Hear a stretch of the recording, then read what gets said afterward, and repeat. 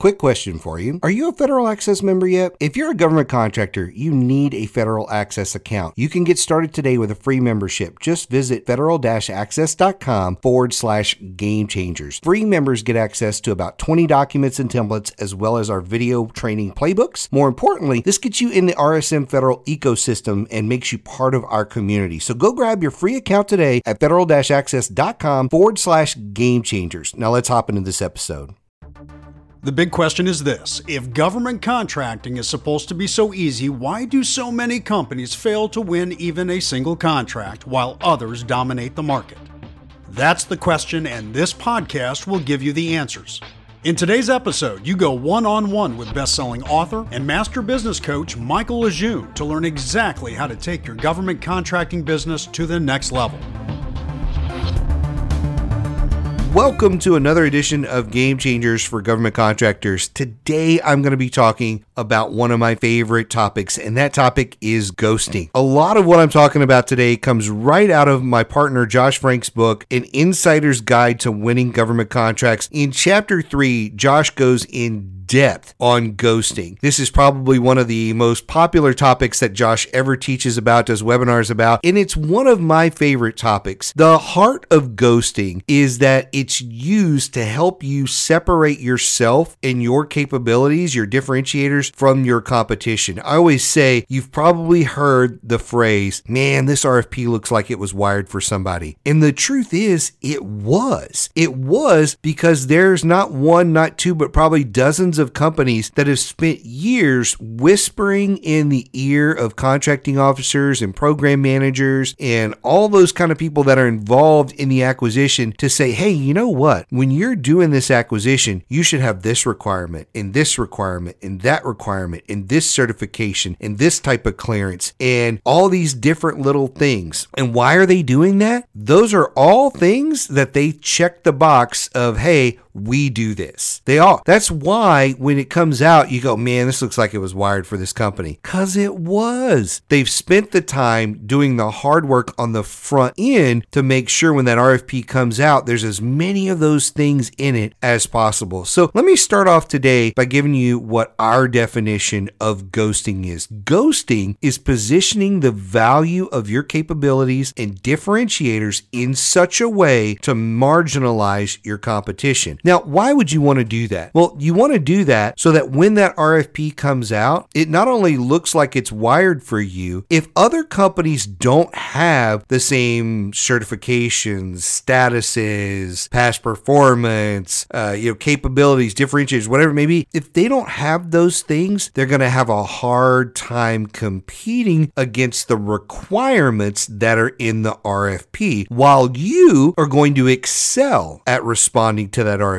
That's it. That's the whole purpose of using ghosting. Now, today I am going to talk about ghosting from the perspective of pre-acquisition. You can also do ghosting during acquisition. Believe it or not, you can actually tell the government during the Q&A period, hey, here are things you need to change about this RFP that's on the street and why, and there are ways to convince them to do it in your favor. We're not going to talk about that today. I'll talk about that in a future episode of Game Changers. So for today, we're talking pre-acquisition. So what does that mean? Number one, it means having conversations with your buyers and with other influencers at that organization. So program managers, contracting officers, you're also looking for any of the other grassroots level type of people, end users, different things like that. Anybody that's an influencer for this type of product or service. That's who you're looking to talk to. You're looking to whisper in their ears, get a white paper in front of them, do a capabilities brief, whatever it may be, to say, hey, I know you guys are trying to solve this challenge that's coming out, and when you do, here are the things you need to look for. So that's a very simplified version of that, but there's all kinds of meetings that you can have. You can rub elbows at conferences, you can go to industry days, you can just pick up the phone and talk to these people, you can put stuff on LinkedIn. There's all kinds of ways to influence them and in their mind what's important to include in an RFP. Now that's informal. The formal way to do this is through RFIs. So requests for information come out where the government says, hey, we're thinking about an acquisition. Here's a bunch of questions we have. Give us your input. And most people, when they're responding to the RFIs, only respond to the questions the government asked. And that's where your biggest mistake is. You should not only respond to those questions, you should actually ask additional questions or pose additional questions to them, as well as give them additional information. This is not like an RFP where you're limited to what you can tell the government. In an RFI, it's wide open. Not only that, did you know that you can respond to an RFI after it's closed? Let's say it closes on Monday and you don't even find out about it till Friday. I would call the contracting officer and say, hey, I just found out about this. Is it okay if I go ahead and submit something to you? They're always going to say yes. You can still do it.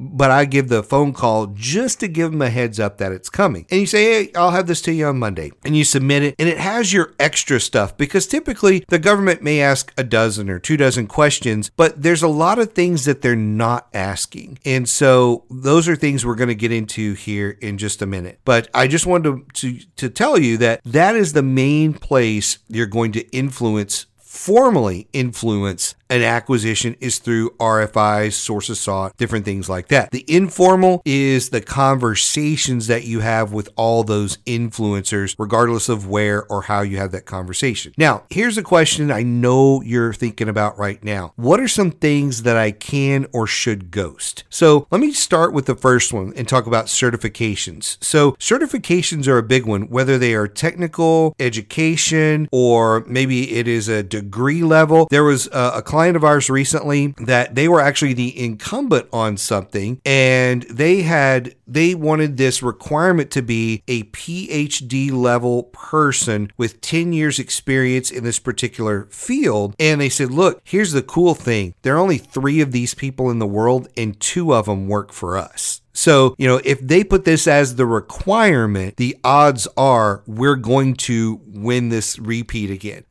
There's almost no way, because the other person is employed somewhere else. They're a faculty member somewhere. They're not going to wind up doing this. So it's going to be impossible for anybody to get this person. So that's an example there of education being something that they need to require on this. And it was a position like at CDC, and it was something where they were like, hey, this needs to be this type of person because nobody else in the world has the education background in order to do this job properly. And oh, by the way, the cost is very different for this as well. And so that's a whole another topic, but it sets that up as well, because you're looking at, hey, there's only 2 or 3 people in the world that can do this. That is going to go into justifying the rates that they need to justify through this as well. Because the government was going to say, hey, can we get it at a cheaper price? No, you can't get it at a cheaper price. There's only 3 people in the world, and there's only 2 that are available. So certifications, whether it's technical or education or something like that, that's a big one. Think about what other certifications are required, whether it's Microsoft certifications or AWS or Google or whatever it may be. There's all kinds of different certifications, and there's different levels of those certifications when you get into technology. There's different certifications for social workers, and not only that, but designations and that kind of thing. So there's all kinds of different things that you could focus on that shows the level of expertise of the people on your team. And that's one area, literally just one area that you might want to ghost. One of the next one is your socioeconomic status. So you may say, look, here's why this should come out 8A, SDVOSB, WSB, whatever. There's 2 of us, 3 of us right here located in the area, and make your justification for why it should come out with one of those statuses, because a lot of times the government just puts this out and that's not part of their strategy or whatever. You can actually ghost, hey, this should come out under one of these statuses, and here's why. Part of the justification may simply be you guys are low on your numbers. This will help you exceed them because I know an 8A SDVOSB hub zone, WSB, and now we get to check all those boxes, something along those lines. So there's a lot of reasons for that one, but the most important thing in there is you can ghost socioeconomic status. The next one is NAICS code. You can actually tell the government, hey, I know you were thinking about this NAICS code, or maybe they don't say what NAICS code they're thinking about putting it under, and you want them to put it under a specific NAICS code. Now, if you're a larger company, you want them to put it under a larger NAICS code with a higher threshold. But if you're a smaller company, you may want it to be under a smaller threshold. So let's say that one of your primary NAICS codes is $6.5 million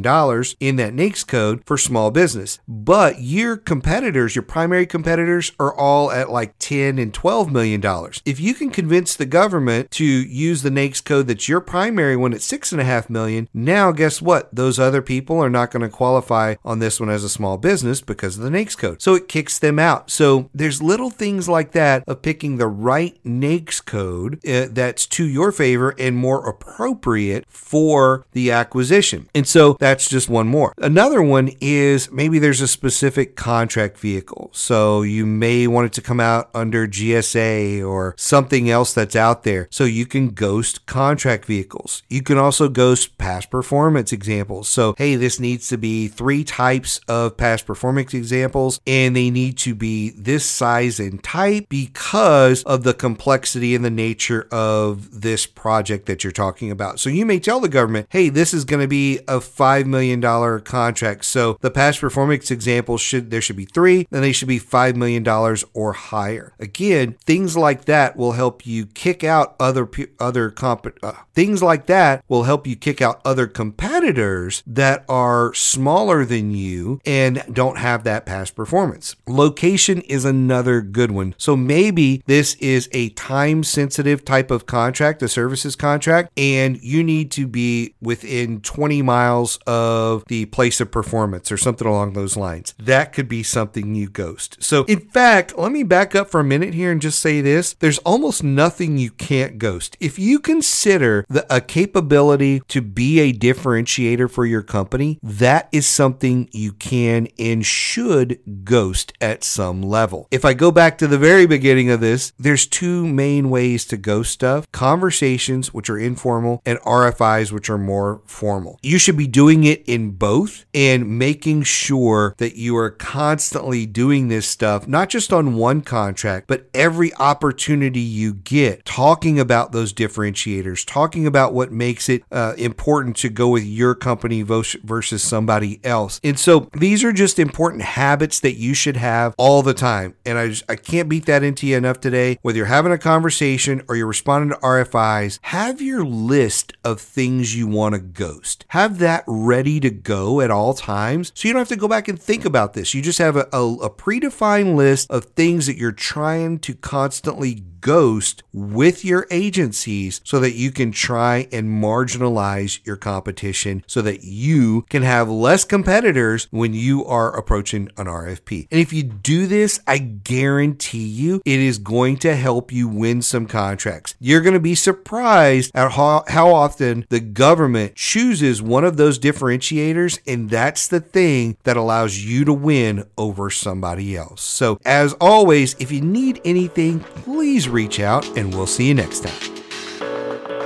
Thanks for listening to Game Changers for Government Contractors. For a full list of episodes and other resources, be sure and check us out on the web at www.rsmfederal.com/gamechangers.